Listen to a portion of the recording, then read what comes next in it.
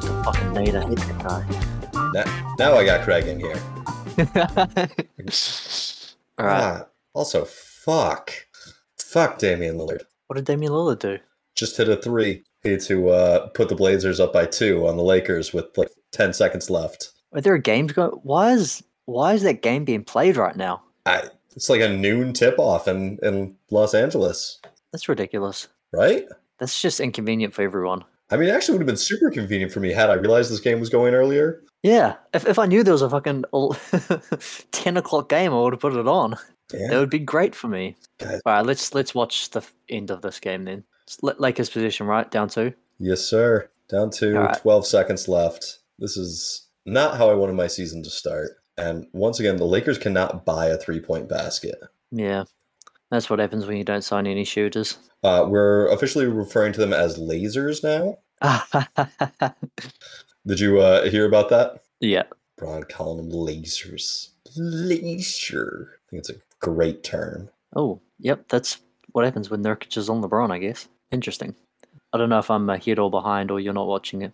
The play has not started yet for me. Okay. Oh. Well, I just spoiled it. See if you can see how Nurkic ended up on LeBron. Did he switch? Yeah, AD sets the screen. They just switch, Right. and LeBron just goes straight down the lane. Yeah. He's like, oh, sweet. It's Nurkic. He's 270 pounds. I'll just run right past him. That might have been the most disappointing defense I've ever seen. Not to mention, the Lakers have no shooting. Like, why are you guys all standing?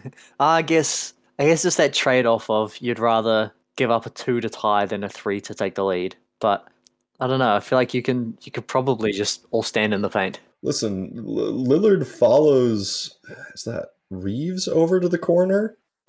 And then, gosh, who's 26? He's also just stuck to Davis like glue over in the corner, and they just let LeBron walk right down the lane. Nice game from Dame. Another 40-point night outing? We've had a lot of early season 40-point nights. Blazers bench looking rough, though. Justice Winslow's their 6th man. I thought you were Justice Winslow guy. Yeah, it's like your 9th man. The way that I judge teams' depth is, would their 6th man would they be able to start for the Lakers? And Justice Winslow is like right on the borderline. Oh, we would love him as a starter.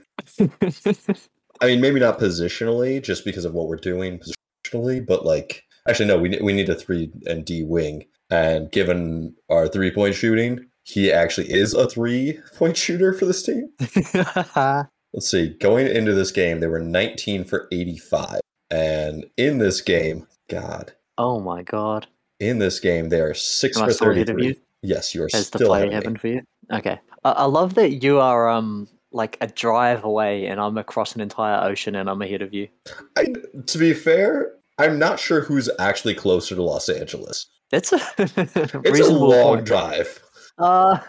Then again, the Pacific Ocean is pretty large. That's fair. It's a big ocean. There's probably better like internet infrastructure under the Pacific Ocean than under like the central United States. I think there's also probably just fewer people using the internet in between them and you. You know, that signal's not... Oh my God. You see the play? I saw the play. Yeah. Crazy shot, right? It's a good shot. Yeah. Oh, man. Nope. It didn't miss? Yeah. I'm watching it for the 3rd time. Looks like it went in. Oh no, yeah, it wasn't close. It bounced off so far. I didn't see the ball. It almost became a wedgie. Like, yeah. Looked like it almost got stuck. Yeah, the ball disappeared, so I thought it went through the net. Yeah. But it disappeared because it bounced so quickly off the rim. Yeah. Off the back of the rim. Oh well. All right. Lonnie Walker looked alright again. That's good. Yeah. Davis with 6 blocks. That's a nice little box score number. I'll have to catch up on this game. 66 points in the paint for the Lakers. It's crazy stat. Crazy stat to still lose, but when you shoot for 6 for 33, you were trading 3s for 2s or 2s for 3s. Backcourt combines for 5 from 18 and 1 from 6 on 3-pointers. Kendrick Nunn fucking sucks. You're not telling me anything new here. He's supposed to be the savior. He's the one guy that can theoretically shoot. And can't do anything. If the Lakers' 3-point percentage this season was a human, would it be able to buy alcohol in the U.S.? Our drinking age is 21 over here. Oh, is that a question? Yeah, that's a question. I'm gonna say no. Like there are like a couple guys that'll be like in the 30s, but there are also like a lot of guys that are like what did Russ have in the first game? Like 0 for 6 or something? And Beverly as well? Let's see. Russ prior to this game was 1 for 9 for three. And then went 0 for 3. So he's 1 for 12 on the year. Yep. Patrick Beverly missed all of his shots as well. He had one make out of three, so he's probably sitting around like 20%. LeBron's probably making like a third. I don't think anyone else is shooting well, so it must be like in the 20s. Is it worse than 20? It's 21.1%. Wow. It feels right. Oh my god. Our top 3-point shooters this year are Max Christie, who's made 1 for 1, Matt Ryan, 2 for 5, Kendrick Nunn, 3 for 10, Anthony Davis, 2 for 7, LeBron, 5 for 18. Hmm. Everyone else below 20. You know, one of the things I actually wanted to say about the Lakers, like my biggest takeaway from the Clippers game is like I actually had some hope because they did a few things well. Like they actually defended pretty well. Even Russ was doing like the little things. He didn't like take a lot of bad shots. He played good defense. Like he defended Kawhi pretty well. And so that was like one of my takeaways is like, okay, yes, they don't have any lasers, but they're not going to shoot 10% on threes. And if you get to like They just shot 18% for threes. So but yes, they will do it game to game, but you're not going to do that over the whole season. Like you're going to regress to the mean. Let me look up who was the absolute worst 3-point shooting team last year and what did they shoot? Let's see. 21, 22, regular season. I accept your cookies. Come on. Wonder if it's the Lakers. OKC shot 32%. So like it'd be really, really hard to stay under like 30%, which is where they're at. And they haven't been blown out in any of these games, and the defenses look kind of good. Lonnie Walker looks like he can score even though he can't shoot. And so it actually like gave me hope that Westbrook looks even worse than what we thought as a scorer. But it actually did like give me hope after that Clippers game. I was like, you know what? I think this is actually a good takeaway because shots every team has cold nights. You can even go through cold stretches. And yes, they don't have a lot of shooters, but Beverly's going to start hitting some. LeBron will hit more. Anthony Davis will hit more. You know, there are a few guys that are going to shoot in the 30s. And so once some of those start to go in, like they're losing close games against good teams. that is true. I mean, Golden State wasn't that close. Portland, I don't know, is that good. Next two games are Denver and Minnesota, then back to Denver, then New Orleans. There's a good chance that they start out 0-6. Yeah, they've got a brutal schedule. Actually, let's go through their schedule and keep listing teams until you get to a game where you think that they're the favorite. So what are we? We're 0-3 now. We're 0-3. Yeah, and then Denver, Minnesota, Denver, New Orleans. okay, those should all be losses. Those are all teams that. That put them at 0-7. Okay. Then they have Utah. Now, Utah is looking extremely frisky. Trader Danny needs to get on the phone because he's got too many good players. Right? Like they're supposed to be in like a historic tank, but they've got like 8 good players. I don't remember who it is. Maybe you'd know. There's someone that says the key to being good at basketball is just not to play any bad players. And like the opposite is true. The key to tanking is that you have to play bad players. Like you can't just not have any really good players. You've got to have some bad players. I mean, you got Mike Conley and Jordan Clarkson and Colin Sexton and Vando. Like you just got too many good players. You're not going to be able to lose enough games. Our good friend Aaron, who's not with us today, recently did a TikTok saying that Philadelphia was in crisis after losing to San Antonio. And Philly started out 0-3. They also started off playing Boston and Milwaukee. Like if they were 1-2, it's not that big of a difference. But I feel like San Antonio and Utah are actually the two teams in crisis here because they keep winning games. And like at some point, they're going to have to flip this switch. And you can't flip the switch that hard, that fast. Maybe you can, but these early wins are going to hurt them at some point. Absolutely. Like when you think like the say worst 5 teams in the league are going to be like winning in the 20s, like you start off with 2 straight wins. You've already got a tenth of your team's like win allocation. Like you got to stop. You got to start losing some fucking games. And sure, like late down the stretch, you know they could go like 0-18 or something, or 2-20 or something to finish out the season when everyone starts tanking. But like you've got to start losing games sooner.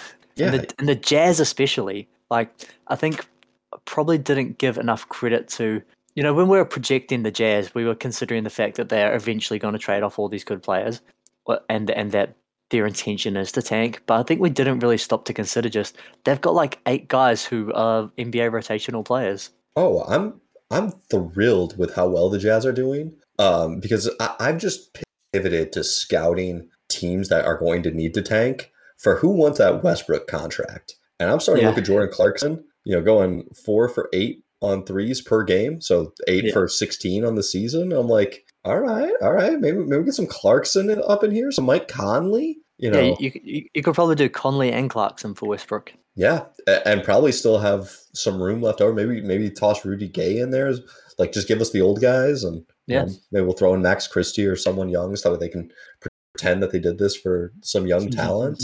But it, yeah.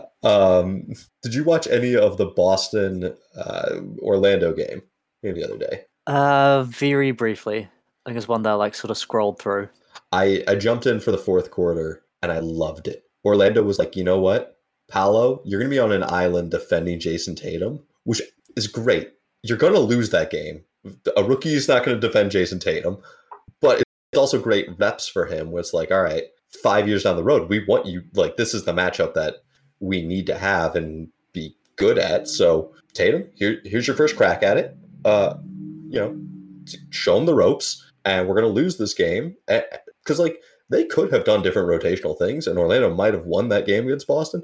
It was real close till the final 3 minutes, but no, that's how you tank, Yeah. And while we're talking about them, how good has Paolo looked? dude. Up and down for sure, but all sort of the things that we liked about him, like the handle and the feel, like those things are immediately obvious. Even if he's had some off nights, some bad shooting, he has looked really good. And yeah, like having to defend Jason Tatum, that's almost a bit of like a roster construction thing too, because like if you're playing Terrence Ross, like you're going down the list of who's going to defend him, and Paolo quickly jumps up. But he's looked so good, really showed everything that or that at least that I was hoping to see when I picked him as my number one pick. He's good. I watched him play Detroit. That was the game I was watching earlier today without realizing the Lakers game was on because I have to wait 3 days to watch a Pistons game. So I was catching up on that game, and he had one play in the early first quarter where he gets the rebound. And he just brings it cross court and does like a little hesitation dribble at somewhere beyond the free throw line. I think even like right outside the circle or like at the circle of the 3 point line. It's like 18 to 20 ish feet. And just pulls up and shoots it and knocks it down. It was incredibly fluid. It was, dribble in coast to coast. Probably not the thing that you want to be doing a ton as a rookie, but it looked great. I think he's going to be really good. I was disappointed in a lot of the rest of the Magic roster. And I started to get excited for Killian Hayes again. He had like a couple of steals and was looking good. I was like, man, maybe Killian maybe just had a delayed growth. And then he got switched onto Bol, and Bol broke him down and got into the lane and misses an underhanded finger roll. And I was like, oh no, if you're getting broken by Bol, all right, sorry for the hope. Yeah, I mean the thing with Killian, which Kevin O'Connor at the Ringer has been clowned for Killian because he had him number one on his mock draft. And the way that he put it in the last mismatch pod is that he's really good at everything except scoring. And like the thing that you want your point guard to be able to do is like, put some points on the board, put the ball in the basket. And so it's just brilliant that he's developed into doing everything except being able to score.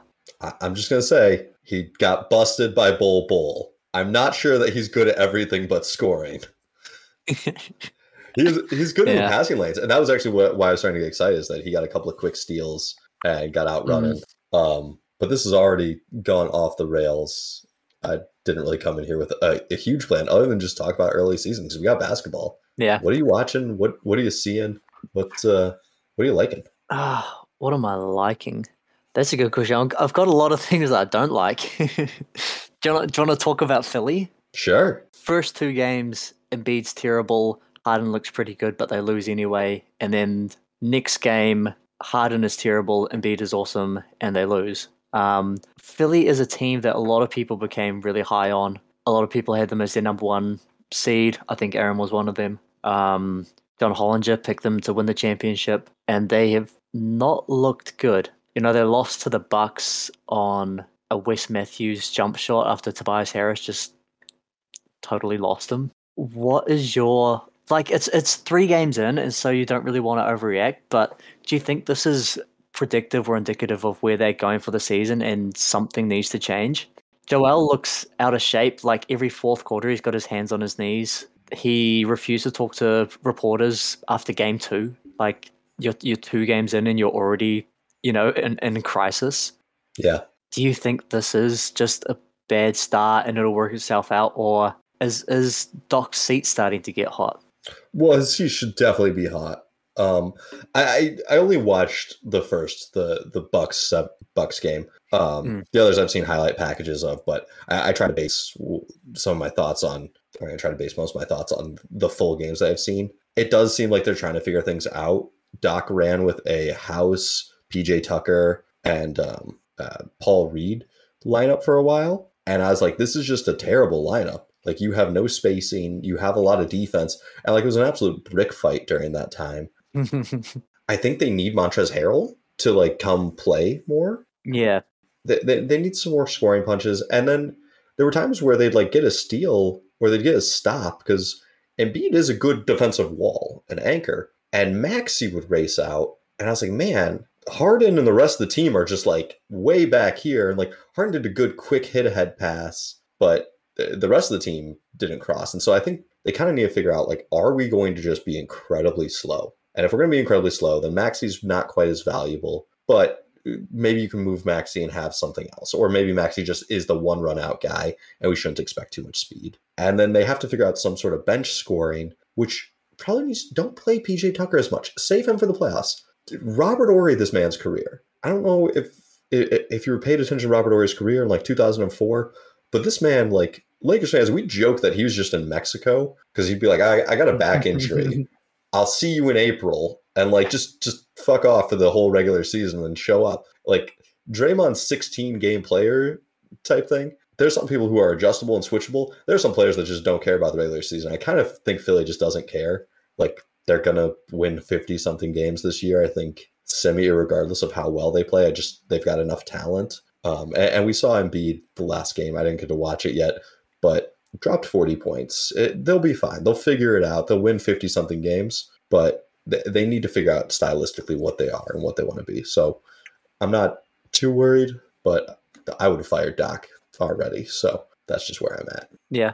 Montrezl Harrell has been quite a disappointment. Like, when you consider what he was at the Clippers, which is not that long ago, like a 6-man who could put up like 16 points a game. Like, sure, his minutes are going to be limited because he's playing behind Embiid the entire time. But, I mean, let me bring up his box score from the Spurs game. I just don't think he's in shape. He literally did nothing. Where is he? Montrezl Harrell, 0 points, 0 field goal attempts, -12 in 9 minutes. Like, Doc knows how to make Montrezl Harrell work. Montrezl Harrell should be able to get some fucking points on the board when the team can't score. Yeah. If you're going to be like a bad defender and also never take any shots, then like you're not that far removed from being a, I think it's just simply he's not in shape at this point. I mean, he's facing felony criminal charges and got signed really late because of all of it for intent to distribute weed. Like, I don't think he ramped up to season form, and I think in another week or two, we'll be back to looking at 10 points and 15 minutes type of Montrezl Harrell. Yeah, I mean, I like when Montrezl Harrell hustles on the court, but not so much off the court. Hey, you got to have that side hustle in this day and age. You know, inflation, rising gas prices. Just saying. All right, do you watch the Clippers-Lakers game? Yeah. Thoughts on Paul? Thoughts on Kawhi? Thoughts on John Wall? We'll start with Wall. I thought he looked awesome. All the athleticism that you would think he has lost because of his age and his injury history and, just lack of playing. Like, maybe not all of that, but like 85% of that is there. Like, he is so quick on the break, getting down into the lane and creating corner threes. like this team has shooters and it doesn't really have anyone that pushes the ball. He can be that. I've never been the biggest John Wall fan. There are still things that he did that I don't like. Like I don't really want him getting in and taking contested mid-range jumpers. Sure. He's not that great of a shooter. There's this players get a reputation in the NBA, particularly defensive players, where it takes there's a really long lag effect between when they were good defenders and then they stop being good defenders, and when like sort of the public realizes that they're bad defenders. The Kobe Bryant effect. Yeah, like Russell Westbrook, we saw it. Russell Westbrook hasn't been a good defender for like 8 years. People just realized last year. Um, John Wall, I feel like, was a really mediocre defender towards the end of his Wizards run and in Houston. But he looked good defensively in that game as well. And I think he's going to provide a really nice punch. Reggie Jackson hasn't been able to score very well, low key, for like the last year and a half. And so Wall, I think, gives us, a real punch, a distributor, someone that can get into the lane and just like get the defense moving. Like Kawhi and Paul George, they play so slowly, very methodical. And so to have another sort of wrinkle of a guy that's going to create disruption and, draw attention away from Norm Powell and Morrison, Batum and Luke Kennard and all these guys that can hit open shots, I think is awesome. Paul George looks good. He looks fine. Kawhi coming off the bench was super interesting. And in that way, it brought even more to mind the juxtaposition between the Lakers and the Clippers, where you've got Russell Westbrook, this former star who refuses to do what's right for the team and insists on starting and playing poorly. And you've got Kawhi, who is like, yeah, sure, I'll come off the bench, whatever. And then comes in and just like gets straight to it, just bully ball mid-range shots. And this team with absolute depth going against his team with two good players. Well, before the game even started, Kawhi said something about wanting to come off the bench because since he was going to be on a minutes restriction, this would shift his minutes from the early game, which doesn't matter as much, more towards the later stage, and he could play in a more like tightly compact as opposed to coming in for 5 minutes and like losing those. They asked Westbrook about it, and Westbrook said something along the lines of, yeah, it's really dangerous for stars to come off the bench because we're so used to going all out that we need to warm up, and if we have that downtime, then we're going to pull something or injure something. So it's a big injury risk. And I'm like, man, Kawhi, probably the most injury concerned person, is like, this is fine. And Russ is like, no, don't do this to me. Just it really is a strong juxtaposition. Yeah. But yeah, Kawhi and PG look good. Zubats was awesome. He's had a string of really good games. He's he's quite unique on the team in a similar way to the way that John Wall is, where he's the only center and his backup is Nick Batum, who used to be a shooting guard. But yeah, like he's the work that he was able to do defending Anthony Davis, defending the rim, rolling to the rim, getting rebounds, finishing around the hoop has been awesome as well. Yeah. Do you wanna talk about the Kings as a transition? I have not watched the Kings play basketball during the regular season yet. Oh man. The Kings Clippers game was pretty interesting. Why? A couple key takeaways. Sabonis wasn't good, but De'Aaron Fox looks really good. And he was making jump shots, which opens up everything, because as soon as like you have to go over the screen against Fox, like you're kind of screwed. And Sabonis, like he, for some reason, just really struggled to finish. Like he couldn't make a fucking layup. But he's still like a really good screener. And so when you've got to get through Domantas Sabonis and you've got to go over the screen, then that gives Fox like a great opportunity to get downhill. And another guy where he has this reputation, I don't know how widespread it is, but to some people of being a good defender. The way that I kind of judge it is if you look at the 2K ratings. Does 2K think he's good at this? Yeah, that's sort of like a good representation of like, does the casual fan think he's good? And he's like as good defensively in 2K as like, I don't know, all NBA defensive guys. Like he's like an 80 at perimeter defense or whatever. And he's been like a defensive liability for most of his career. But he was like really good this game. He had some positions on Paul George. He and PG like guarded each other a reasonable amount. And he looked really good on defense. Like he had one pressuring up full court against, I think, either Reggie Jackson or Norm Powell. Got a turnover at like 94 feet. And so he looked really good. But I think the real star of the show, the guy that looked like he belonged as a bucket maker in that close game between two teams that want to be playoff teams. Keegan Murray looks so good as well.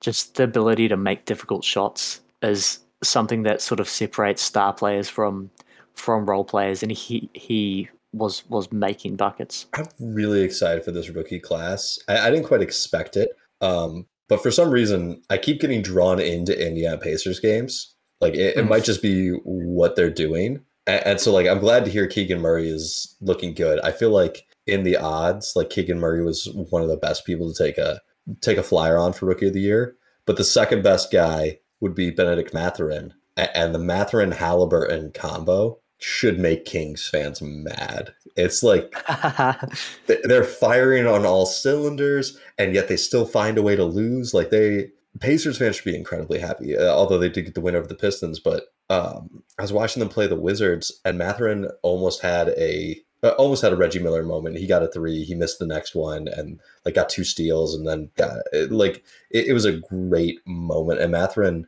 is like the idealistic two guard or three that you want for the future. He seems to have good length. Maybe he's not great on defense, but he can light it up. And I'm super stoked between that, watching Paolo. Like this is gonna be a fun rookie class. I need to catch a Rockets game soon. I just did the highlights for Ja Morant because I have Morant in fantasy, and that game is probably gonna win me this week. Yeah, the Rockets are pretty high on my list of who to watch next. Yeah, are they playing today? Are they playing today? Maybe I'll have to check them out. The Rockets have been able to do what the Jazz haven't, which is look good and show promise while still losing. Like the Rockets have done it, the Magic have done it, the Thunder have done it, where they look good and they lose. Like, it's exactly what you want from these tanking teams. Yeah, I mean, I can't believe Orlando is 0-3 with how good they looked against the Pistons and how good they looked against the Celtics. Yeah, they're doing well. Be interesting to see how the Jazz continue to play, because their game today is against the Pelicans, and if we remember the last time we put it together, we were giving preseason hot takes, and one of mine is that the Pelicans were going to be legit and that they were going to be not a play-in team but a playoff team, and they've looked like one of the best teams so far this season.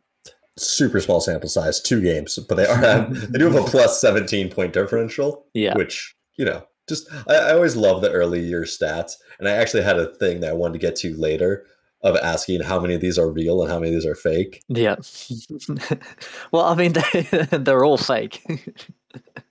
Well, I mean, like is Lakers 21% 3-point shooting? That might be the only one that's real. no. So here. Okay. This is what I had planned. Points per game. These are the current guys who are in the top 10 in points per game. How many of them will be in the top 10 at the end of the year? We have Jason Tatum with 34.7, De'Aaron Fox 34.5, Ja Morant 34.3, Curry with 33, Luka with 33, Giannis 32, Mitchell 31, Booker 30, Damian Lillard 30, and Shai Gilgeous-Alexander 30. How many of those guys are still going to be in the top 10 in scoring? That's not an absurd top 10. No. Like if you read me that list at the end of the season, like none of that is ridiculous. It's sad that Benedict Mathurin just missed out on the top 10. He's been putting up crazy points, like you mentioned. Other than the SGA not qualifying after the Thunder give him knee tendonitis. That shut him down. Yeah, like all of those guys realistically are guys I'd expect to be right in that mix. Like who's just on the fringes? Who's supposed to be overtaking these guys? So the names that I see are Durant, Paul George, to some degree DeMar DeRozan, LeBron, and Harden that could jump in there. Yeah. Also, I do think like we currently have 10 30-plus point scorers. That is pretty unusual. Yeah. Last season we had 1. So the numbers are going to come down, but for sure. But those 10 guys could be the 10. That should be interesting to see, like the correlation between the top 10 scorers after a weekend and after the season, to see how much how predictive it is at all, if at all. I don't think at all. Like this is one of my favorite things about the NBA, and why I love it more than football or college or anything. Everyone plays everyone. Like, no, the conference schedules aren't fully even because you've got teams that play more West than versus East, but it evens out. Right now, you could have gotten a lucky schedule where you got to play the Lakers and had a nice easy opening start. So there's some differences. It'll shake out, but I thought it was an interesting list to look at. I think it's also really interesting that we've just had some insane high scoring like individual performances. We've already had 640 plus point nights. Yeah, everyone's feeling ready. Well, not everyone. Joel Embiid's not, but some guys are ready to score. Embiid just had a 40-point night That's a last. good point. Yeah, yeah. Embiid's ready to do it through like three quarters. It's just kind of wild. Like I've really enjoyed having basketball back. What's another game that I watched? Oh, I watched the Nets Raptors. Yeah, And man, like the Nets, or sorry, the Raptors, their attack is so much fun because they have five guys on the court at any given time that can dribble, drive, try to shoot. I mean, Preston Shua did a coast to coast. I know he pulled it from deep. I don't know if it was quite a three. Yeah, I don't have that in my notes, but the Nets, like whoever their bad player was, because they can't not play bad players right now. They're not deep enough. They were just getting targeted and attacked. And like there was a time where Van Vliet was going off, and then they switched on to Van Vliet, and then I know Siakam had an amazing game him that time, but I will say I didn't really feel his amazing game because it was such a balanced attack, and like he was getting a lot of passes. But everyone on that team is really good. I think they're probably one of my biggest surprises because I thought basketball media got a little bit too lovey dovey with them. Like the whole this team could really surprise some people. This is an underdog team that could really shock. Like I feel like there was way too many people saying that about the Raptors to the point where I was starting to doubt them. I was like, I'm zigging here, but all right, they shocked me. Fair, you guys got me. Yeah, like their half court offense still looks kind of rough sometimes, but like their transition and they play like they against was it the last game Miami? Yes. Yeah. And they were playing blown out, and then brought it back. Yeah, and the way that they did that is they just brought out like a full court trap. Like they were just pressing full court. It's like so awesome to see like their defensive, just all the crazy shit that they can pull out. How did you think Simmons looked in those in that game and any others that you've seen? I'm actually a Simmons fan. It feels weird to say, but I like his defense and I like his movement and passing. I think actually if you put him on Toronto, he would just fit in so well. Like he can't shoot, but if you just put him with all the other Toronto players, like it'd be a lot of fun. And he has moments out there where you're like, yes, I see why this guy was an all NBA talent. So I know the first game he was real bad. But this is the second game and the one that Nash praised him for having a bounce back night. It's clear he's good. It's clear he's got some talent. And when he can get out in the open court, him with the ball in the open court, it is insane. The start of that third quarter, it was really kind of a clinic with all three of the Nets stars doing what they do best. Simmons was pushing in tempo. Kyrie was making a couple of threes. And Durant was just kind of an amoeba that was everywhere. He got, I don't know if it was 2 blocks or it was a block and a heavy contest, but Durant's defense seems to have come up a level. Like he's almost comfortable playing the 5, even certain lineups. Him and Simmons together playing the 4-5. The Nets are just so crazy talented that I gotta imagine they'll figure it out. And I don't know that they don't win the East just on sheer talent. Wow. So one of the big things that was really obvious in the first game, and like you said, he kind of worked his way out of it a little bit. It's just like how scared he was to shoot, like not even just jumpers, but just like layups, and like how he didn't want to be at the free throw line. And there are 5 players on a basketball court at any one time, which means on average you've got a 20% usage. Where do you think Simmons' usage is at after these? Is it 3 games that they've played? So this is an interesting question because normally point guards have higher usage. But if they move the ball and they don't hold it, it can be really low. So like Draymond Green, despite being kind of an offensive creator, still has like a really low usage rate. I think he's at like 12%. I'm going to guess that it's actually shockingly low. Like I would say somewhere in the 14 to 16% range, because Simmons has done a really good job when I've watched it of moving the ball and not doing that ISO dribble. Yeah, so him and Draymond are very similar. Well, they end the position 11% of the time. Like, this guy just will not shoot. Like, hang on, let me bring up his career points per game. because this is not a guy that's, not offensive. First 4 seasons, basically 16, 17, 16, 14, and now this guy's shooting at the frequency of Draymond Green. Like, that's crazy. Draymond Green is one of like the most reluctant scorers in the league, and like it's really tough to see how the Nets can succeed without figuring out how to use Ben Simmons. And like it's not all his fault because to succeed he does, like you say, he needs to be in the action, needs to use the ball. And Kyrie and KD in the first game and Kyrie I think in their last game, were just so ridiculous that you just want to ISO those guys all the time. Hmm. But like Simmons is less than useless when he isn't involved in the action, when he doesn't have the ball. Like he's not even standing in the dunker spot anymore because they've also got to play Nick Claxton at the center who also can't shoot. So he's just like on the baseline doing like less than nothing. Like he can't even duck in and like get an easy layup or like a dump off pass. Like he's literally doing nothing and shooting at the frequency of Draymond Green in a career low usage at 11%. I do think it was really interesting in the closing moments of that Raptors game. They went with a Royce O'Neal, Markieff Morris. Gosh, who else did they have out there?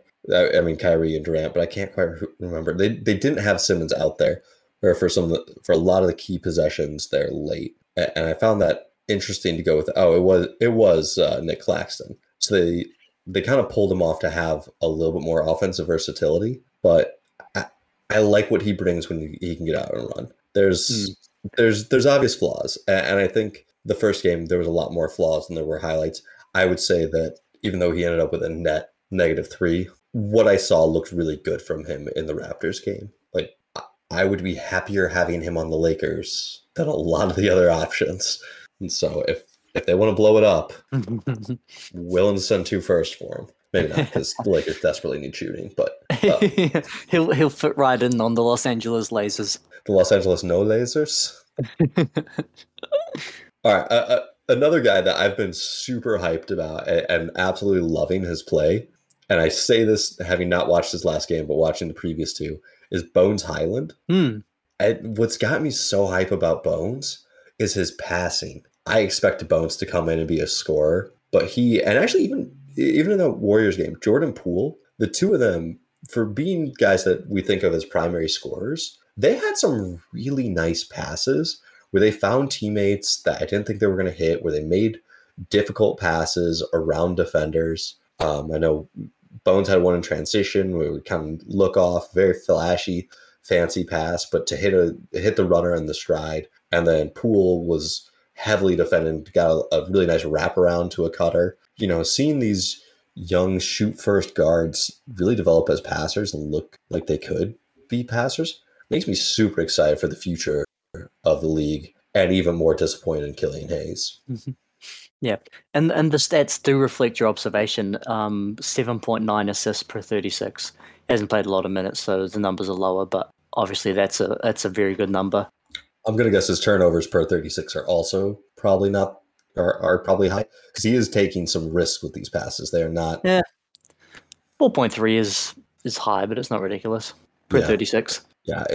He's not Monte Morris with the clean, easy assists, but I like seeing guys take gambling passes, especially when they're young, like the confidence to try to throw a difficult pass that may or may not work. It's something that I really like seeing. Yeah, and especially from the Nuggets bench, like historically, one of the it's that normal stat line of they lose by 8 and they're plus +7 with Jokic in the game or whatever.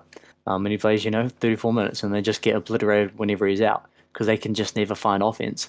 And so for Bones, who made shots at a good rate last year and hasn't so far this year, but I think that'll come along. We're not too worried about some of the bad shooting that he's had so far this year.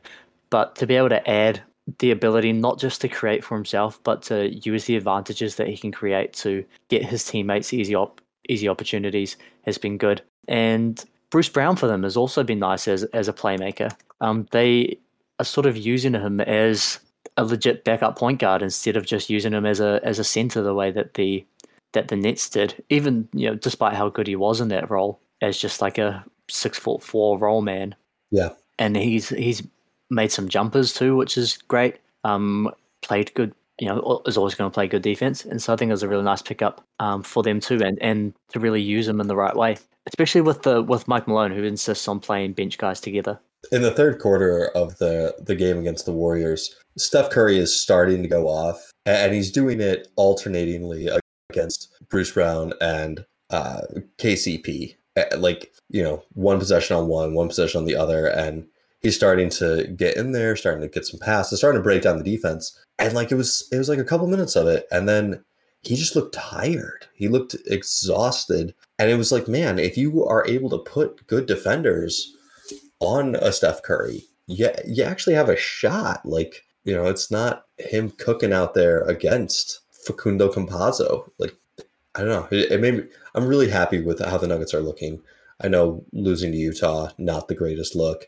Barely beating OKC, not the greatest look. They're trying to figure out. I mean, they really are a new team trying to figure out how to mesh all of these pieces together, because Gordon's never played with Murray, never really played with Porter Jr. Bones is a whole new level, like KCP, Brown. It's a new team. They're trying to figure each other out, but the pieces are there and they look good. And they're one of the teams that a lot of people predicted to be the number one seed. And it's easy to see that. The defense was good too, not just the offense as well. Yeah. To your point, especially out of how easily the Warriors destroyed them in the playoffs last year, especially by going at Jokic. Like, he was able to the Nuggets as a team were able to defend a lot better, and Jokic just looked pretty good. He had a man, all these games are just like blurring together, but I think in his last game he basically he iced the game. He won the game with a steal to win the game. That must have been the OKC game.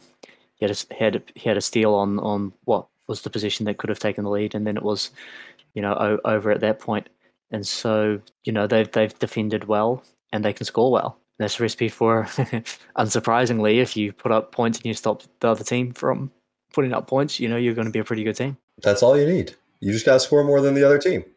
I think the only other game that we haven't touched on that I've watched, or I should say that I watched 3/4 of, is the Cavs Bulls game. I flipped over to the Magic Celtics for the fourth quarter because I was like, man, I chose the wrong game to watch. One of these games is close and one of these games is just not. And the Cavs were without Darius Garland and still looked good. LeVert moving the ball, Mitchell moving the ball.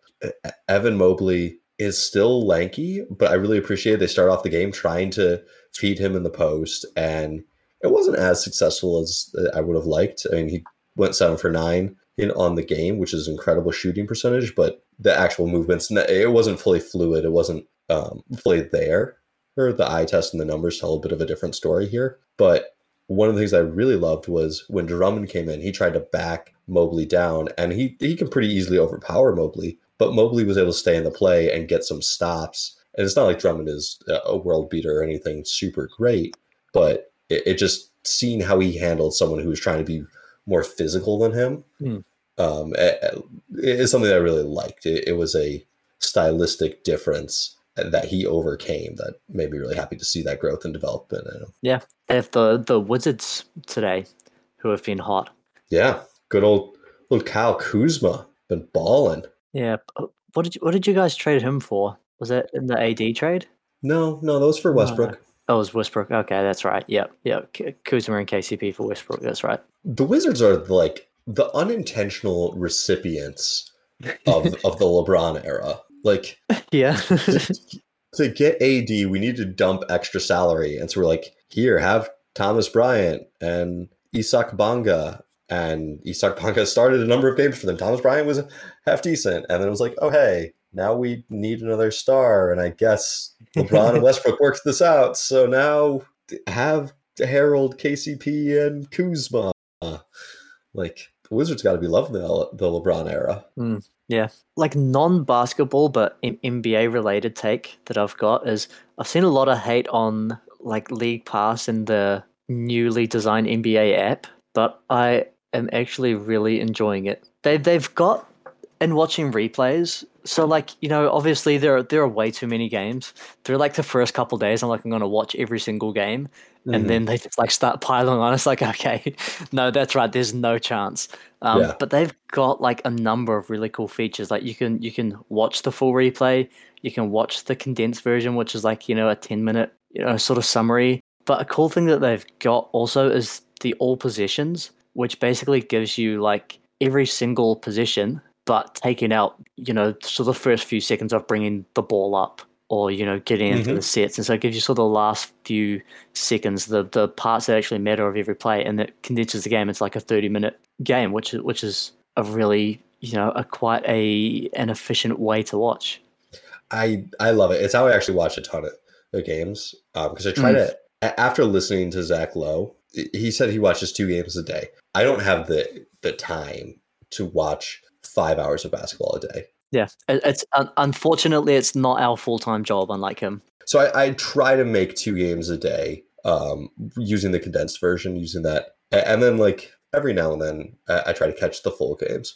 Or what I'll love to do is I'll watch a full game that's like going on live, and during the commercial breaks, then I'll flip on a condensed game because I mean you can almost knock out a quarter in in the commercial breaks. Like, Yeah, yeah. yeah, it's I will say the US based laptop browser, they've taken away the ability to watch the condensed versions, Oh, at awesome. least for me. Fantastic. I'm having so much trouble with the app here in the US. Like, I'm happy Mm. to hear that you've got that over there, and that's working fine for you over there. But man, I'm just having trouble right and left. They also double billed me, Oh, awesome. and I was like I messaged them and I was like, hey, so you guys billed me for a premium and you billed me for a regular? It's the same account? And they're like, oh yeah, what would you like us to do about that? I'm like, I'd like you to refund the regular. Like, I like having the premium because I offer it to my dad, and like I love talking hoops with my dad. I don't know how much he uses it, but it's like $20 more. I'll spend $20 to talk hoops with my dad. Plus, I steal his Netflix, so it's fair. And they're like, oh yeah, which one do you want to keep? I'm like, I just told you the premium. It was in the last email, and I'm like, so they finally squared that away. But yeah, I'm glad you're not having problems. I'm having a world of problems with Oh it. man. Okay, I get it now. So, And yeah, I guess my two more takeaways from the early, sort of the first week that are non-game related but NBA related. mhm. One is I've come around on expansion. I Okay, think that we do need it. Like there are just too many good players in the league now, and yeah, even just like the guys in free agency, like there are so many good players, and we could definitely support another team. I don't know that we can. The Lakers can't seem to get good players, so Okay. sad, bitter Lakers fan pushback here. um, if you bring in a new team with a competent front office, then we definitely can support another team. That's fair. That's fair. And then lastly, there's still too many games. Like we're less than a weekend and there are already back to backs, and like games that should be good, like the Grizzlies Mavs game, but then the Mavs are coming off 2 days rest and the Grizzlies are on a back to back, and it just ruins the game. It's like, did we need that? Like, does that do anything for us?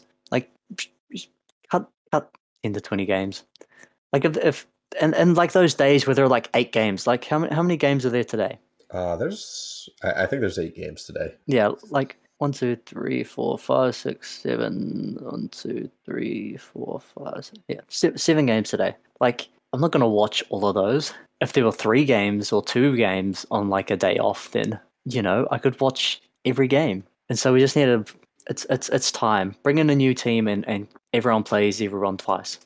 I also just want them to space out the games more. Like Saturday games need to start at 10 o'clock in the morning. I'm sorry, no one wants to play a 10 o'clock Saturday game, but man, if I could just turn on basketball and have live basketball going from the time I'm up to the time I'm down, like, Mm, that would be awesome. yeah, I mean, I can almost do that. I mean, I've Well, got yeah, if the Lakers are going to start playing at 10 a.m. your yeah, time, 10 a.m. tip for the first game and 3 p.m. for the last game. The schedule's not too bad. Although, in saying that, also all the games are during like work hours, and so yeah, every game I'm watching, I'm like sneaking in at work. yeah. Well, that's why I said you got to do it on Saturdays. Yeah, yeah. I just checked Basketball References 2023 MVP tracker, Okay. and it's horrible. This Nice. tracker is never good,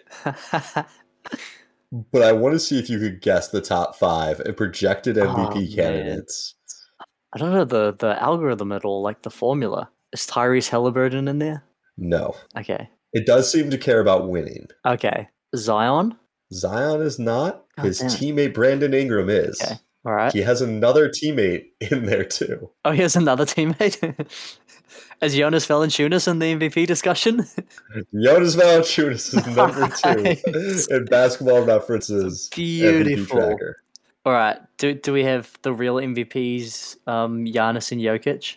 Jokic is ninth. Giannis is first. Okay. Okay. I mean, after another great win today, is Dame in there? I don't. It's not updated Dame Okay. yet. Yeah. That's Uh, that's a good point. Dame is at eight though. Jason Tatum. Tatum is third. Trying to remember who else you said was in the. Can we get some Mike Conley love? Is Mike Conley MVP this year? No. The future Ah. Laker Mike Conley is not.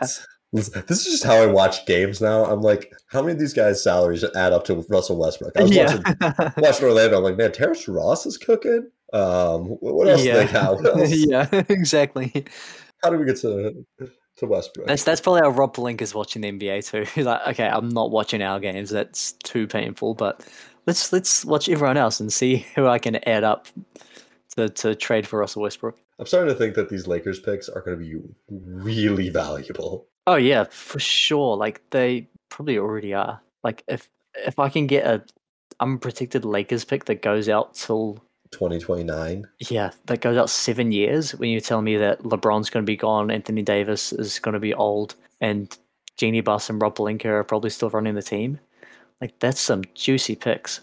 You know that TikTok sound that's like, it's a good joke. It's a good joke, but like, Yeah, you need to stop. yeah, I've seen people talking about what if the Lakers win the lottery, yeah. and then because they have the And then pick the swap, Pelicans pick swap, and they get yeah, and that sounds just all I think of. Like, it's a good joke, yeah. but It's a it great hurts because joke, it's even. true. Yeah. Yeah, that's the dream scenario for like all non-Lakers fans. But it doesn't even have to be number one, but just like another high draft pick. I mean, they were trying to make the playoffs last year, and what did New Orleans get out of them? Like the eighth pick? Is that what they picked, Yeah, they Dyson got Daniels? Dyson Daniels. Yeah. Yeah, so you get to make the playoffs and also get the eighth pick. Yeah. They did well out of that Anthony Davis trade. Desperate Lakers is a good thing for the rest of the league. Although in saying that, they did win a championship, so True. you know it's kind of rough. Like how many years of being terrible would you give up for one championship? I was having this debate with Aaron because we were doing our top centers rankings, and neither of us are very high on Bill Walton. And like, you didn't have to mortgage the franchise to get Bill Walton, but you did have him on a max contract, or presumably max, and like your team is built and structured around him, and then he's just gone. And it's kind of the same thing the Clippers went through or have gone through thus far with Kawhi, where he's just been injured and it completely stopped any title chances. I think for one championship, it's worth it. I don't know if there's a price too high for most franchises. Yeah, For the Lakers, who are swimming in chips, maybe there is. But yeah, yeah. You're telling me that the Kings or like even the freaking Clippers wouldn't trade like one championship in exchange for 10 years of just misery? the way Aaron talks about the Kings needing to make the playoffs, I'm in Michigan. I don't think you're a big American football fan, but there's the team known as the Detroit Lions. And I say Mm. team as a loose phrase that might be more aptly described as three raccoons in a human suit trench coat. They're really bad, just historically terrible. A few years after I moved to Michigan, maybe a year after, they went 0 for 16. They legitimately did not win a game the entire season, and then followed it up by going 1 for 15. I think they've made the playoffs like 4 times in the last 30 years. Yeah, Like, this team is just so starved for yeah, anything. Like, yeah. At least some franchises, there's just not, you can't pay enough. yeah, at least football's a little bit different where it seems like it's more okay to root for someone that's not your local team. Like who's the most popular team in Detroit? Like the Cowboys? I think probably still the Lions. Really? Okay. Yeah, Those poor people. yeah. I just had to pull it up. The last time that they made it out of the wild card game was 91. I was not born yet. Yeah, yeah, that's sad. I hope that's not the team that you support. They're not right. I I'm a football agnostic. I Ah, kind of right. became a fan of the LA Rams when they started up. Mm, More so as a joke because I was like, yeah, I'm a Lakers fan. I'll just tie all of my things to the Rams, and then they yeah. won their like first year, Yeah. and I was like, now this feels shady. It feels like I just Yeah. jumped in on. Yeah. I was like, Yeah. I don't know that I could actually really embrace them. It's like, but my fandoms have been good to me. I've picked good, happy fandoms, and they've treated me nicely. Nice. The one thing I've probably told you this before, though, like the one year that I got like serious into watching NFL, and I'd like like watch every week, and I'd pay attention to the standings, and like I knew what was going on and knew the players and all this, Hmm. was the year, and I was supporting the 49ers. I think it was the Okay. year that Colin Kaepernick threw the interception on the goal line against the Seahawks to go to whatever. That was the one year I supported football. And I was like, all right, I'm All done. right, I'm done. It was a good run, guys. It's fandoms are make or break. Like I man jumped into basketball as a Lakers fan because my family's from LA and moved to Indiana, and everyone's like, man, we're gonna beat the Lakers. That did not go well for you guys, but you guys turned me into a Lakers fan. I appreciate that. Yeah. Then I adopted the Raptors as my East Coast team because they had a Raptor and I was 8, and I was like, man, that's a pretty sick jersey. Only to find out that T-Mac and Carter were there. And then as the Lakers took a dive, they took off. So that was a fun. And then when Kobe got hurt, I was like, man, I'm going to need a new favorite player. And like Giannis was a rookie. And I became a huge Giannis stan as a rookie because I was like, this guy's going to, he's going to be a point guard. He's the point guard of the future. Like Yeah. I have my 2K14 game where he is my Yeah. point guard like 30 something years in the future. Yeah. And Yeah. so like my Me NBA too. fandoms have just worked out. It's been a golden existence, and I'm sorry for Yeah. Aaron and anyone who's a fan of other teams. Yeah.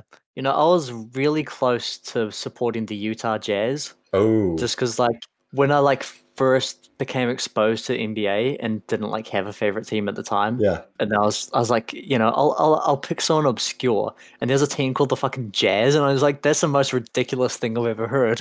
Maybe I'll support them. Well, I figured it was probably a Joe Ingles thing for you, but no, it's just a random name. That was before Joe Ingles as well. Really?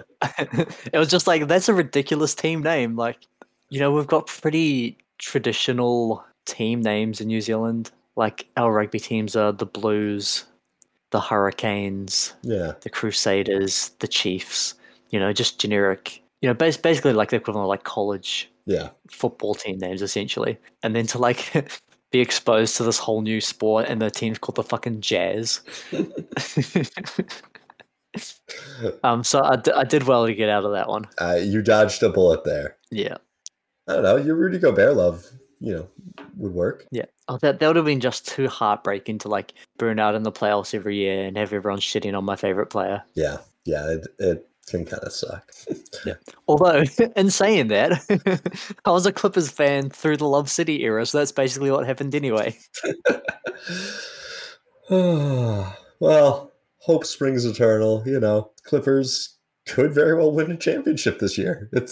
You're still in the hunt. Yeah. Do you know what I hope happens is that Kawhi just says, fuck it, brings a new level of load management and just comes off the bench the entire season.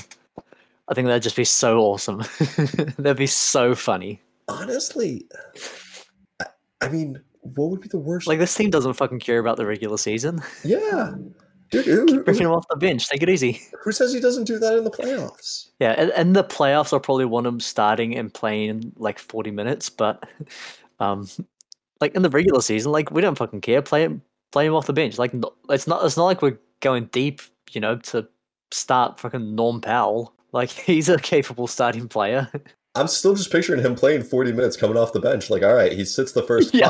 5, comes in, and then gets a 3-minute break at the end of the third. And other than that, he's in the entire rest of the game. It's just the first 4 minutes of the first and the third that he's on the bench and he plays every other minute. Yeah, this sounds totally doable and great. Yeah. I mean, All right, Kawhi for sixth man of the year. Let's do it. Book it in. I wonder what for the odds are. What do you think I can get on FanDuel for Kawhi for sixth man? should we find out? Oh, they probably max out, right? Like at like a certain point, they just would start listing everyone as like plus 1,000 or whatever. I mean, probably, but sixth man of the year and MVP the same season. Let's go. All right, they're not giving me odds that deep, but Thad Young is plus 4,600. So just saying, there's a chance. Maybe like plus 10,000 for Kawhi or something. I mean, I feel like like it's gotta be even better odds than that. Like, all right, wait, I might have found it. Nope, they don't have them listed. Can I do a write-in? All right, kind of looks like they cap out at plus 49,000. Oh, nice. So maybe like yeah, plus 49,000. That's pretty decent odds. Yeah, I'd throw down a 10 on that. Yeah, pay off my student loan. Get some nice Lego sets. I've told my wife that one of these days, I'm going to make a very large, irresponsible Lego-based purchase. It's not that it's day hasn't come yet, but one of these days, I'm going to buy the like Millennium Falcon or like the Death Star, the like $1,000 Lego set. Yeah. It's gonna happen. I just need to be in a better place to financially justify dropping a random grand on Legos.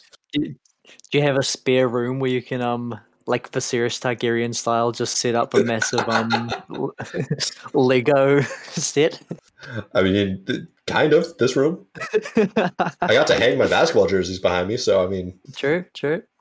all right. I think we're off the rails. Do you have any other opening week takes or predictions? Nah, I think we got most of them out.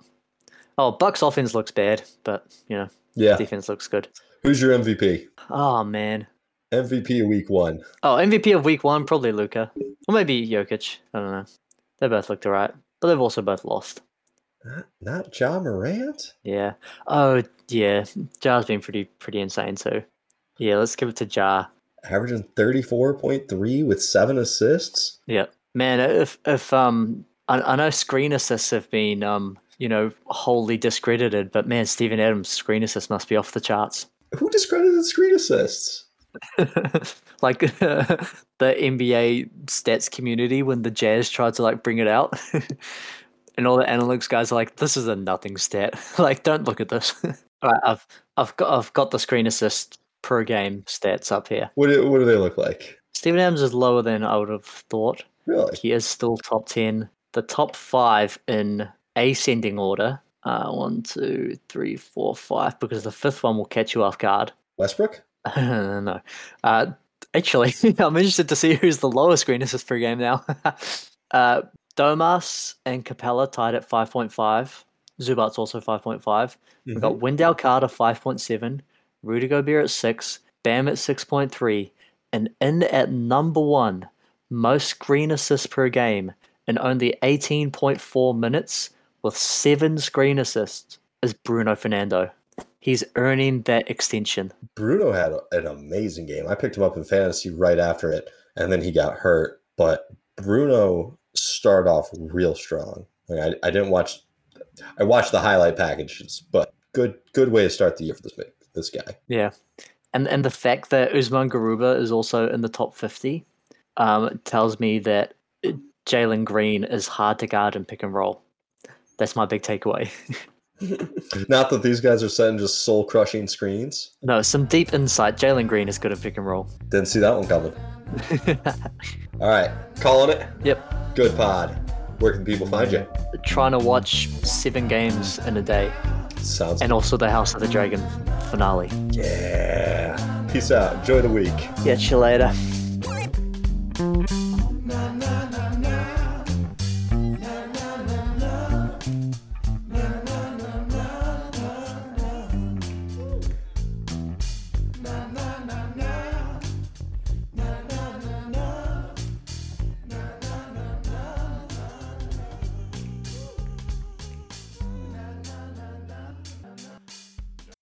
This little bit was recorded earlier, but this little bit was something that Aaron and I recorded previously. Thought you guys might enjoy it. Some of his early takes, since he wasn't able to be here for this episode, but we recorded this prior to doing our top 100 conversation, which should be up in the next couple of days. Basketball has started. It's kind of a weird opening few days with the wins and the losses we've seen. I mean, Utah getting a win is surprising. I think Danny Ainge is crushed. I think he's just so sad that they won their first game. It's like, all right, you guys got one. No more. No more the rest of the year. The Pacers are the luckiest franchise on earth because they already were tanking, but they had Miles Turner, and then he tripped over a ball boy and then couldn't play. And I don't think he'll ever play for the Pacers again. I think that was the last time he wore a Pacers jersey, was when he fell over that ball boy and sprained his ankle. Did you watch that game? I was not able to, no. I caught the fourth quarter, and man, no one told the Pacers that you're tanking. They look good. They looked good. They weren't going to foul to get the ball back, but they were running a really aggressive trapping scheme. And like, there was a moment where I was worried that Benedict Mathurin was going to have a Reggie Miller 8 points in 9 seconds. Yeah, he had good stats. It was almost an actual 9 seconds, not like 10 minutes, just because of timeouts and whatnot. But like, he hit a three, they got a steal. He missed a three, they got another steal, and he got went to the line and foul and one. Like, it was a very close to 9 and 8 seconds if he had just hit that second three, and that would have pushed him past Toronto, but couldn't quite get there. I was at the Kings game. How you feeling? I was not great. Not great. If the refs weren't horrible, maybe things would have been better. There was a stat I read that in the fourth quarter, the Blazers got 13 straight calls their way. It was garbage. I've never heard Golden One so loud against the refs. There was a putback dunk to put us up 2 with about a minute or so left, and they called a tech on taunting afterwards, and that just killed it. It was over. If it makes you feel any better, Portland might not wanted to have won that game. Maybe. Dame played poorly, but we got cooked. We really felt the need to have Keegan back already, which is a little nerve-wracking to need your rookie to play really well, but we just Jeremy Grant and Josh Hart got whatever they wanted. What, KZ Akapala is not doing it for you? I was so surprised. I'm usually pretty in the loop on Kings stuff, obviously, but he started. He started the whole preseason. I know he wasn't supposed to actually start. He started, and he was they put him on Lillard at full court. Basically, the whole time he was out there, he was just full court pressing Lillard. I'd never seen we started the Blazers game pressing all of them, and that was very strange. We played off horribly in the first. We were down 32-23 to start. We were running a lot of Sabonis screens that basically went nowhere. Excuse me. De'Aaron Fox looked awesome. He's 5 for 9 from deep. He looked fast. That's great. He get to his spots, hit a few mid-range jumpers that were really nice. Kevin Huerter was on fire, but Sabonis looked really bad, Nate. Sabonis, I could feel Dylan watching over me, like I had texted you. I could feel his presence in his New Zealander accent telling me that Sabonis is actually just an average center, and it felt like it because Nurkic just handled them. He couldn't score. And I think things will get better, and it's just one game. But I'm also nervous about the Clippers, Warriors, Grizzlies, Heat stretch the Kings are about to go on. There's a world where we're just 0-5 and the season's over, which would kind of suck. But someone will get injured. There will be some shifts. Relax. It'll be okay. Yeah, but Sabonis looked so bad. He looked really bad. He was non-existent. We got killed on the boards, and he couldn't score. One of the things I did last season was deep dive on the Pacers because they had the worst clutch performances, like in games decided by 5 points or less. They were like 1-5. So I went and watched all of those games and then rewatched their fourth quarters. And Sabonis has his bad days. I'm a big Sabonis believer, but he's going to have his bad days. You're just going to weather the storm. There's a reason why he's a guy that gets you into the play-in, maybe the playoffs, but will never be a best player on a title team. Probably never a second best. But man, if teams could sign him for like 10 mil, he'd be on a lot of really good teams. I'm sure he would. He tried to dunk the ball like 5 or 6 times, and I think he made 2 of them. It was kind of strange. I think he just really needed to get in rhythm. He kept on getting the ball, and just when you see players wait a half second, a second too long, and they turned That it was over. him? He traveled. Yeah. You want to see, like, he'd get these great looks. You want to see him just one bump into the defender and then a post hook, and he was just shifting over both shoulders, traveling. The decision making towards the end was a little lackluster from Fox. He tried to throw a lob to Sabonis, like, it was like a minute left, and he threw it up there, and of course he didn't dunk it because it's Domantas Sabonis. On the next possession, Fox threw it to Sabonis again, kind of from half court, because Sabonis had kind of shelved his guy off, and he didn't catch it. It's just, I didn't get a few turnovers down the stretch. It was rough, but I love how Fox looked, and I'm still hopeful. Good. It's good to remain hopeful, at least through the first 10. After that, you can panic. I'm gonna panic after he loses to the Clippers. Full blown. We traded one of the best players, like one of the best young point guards in the league, for an average center. My life is over. Yeah, that's why you don't mortgage the future. Stay bad, get good, don't trade. Don't do that.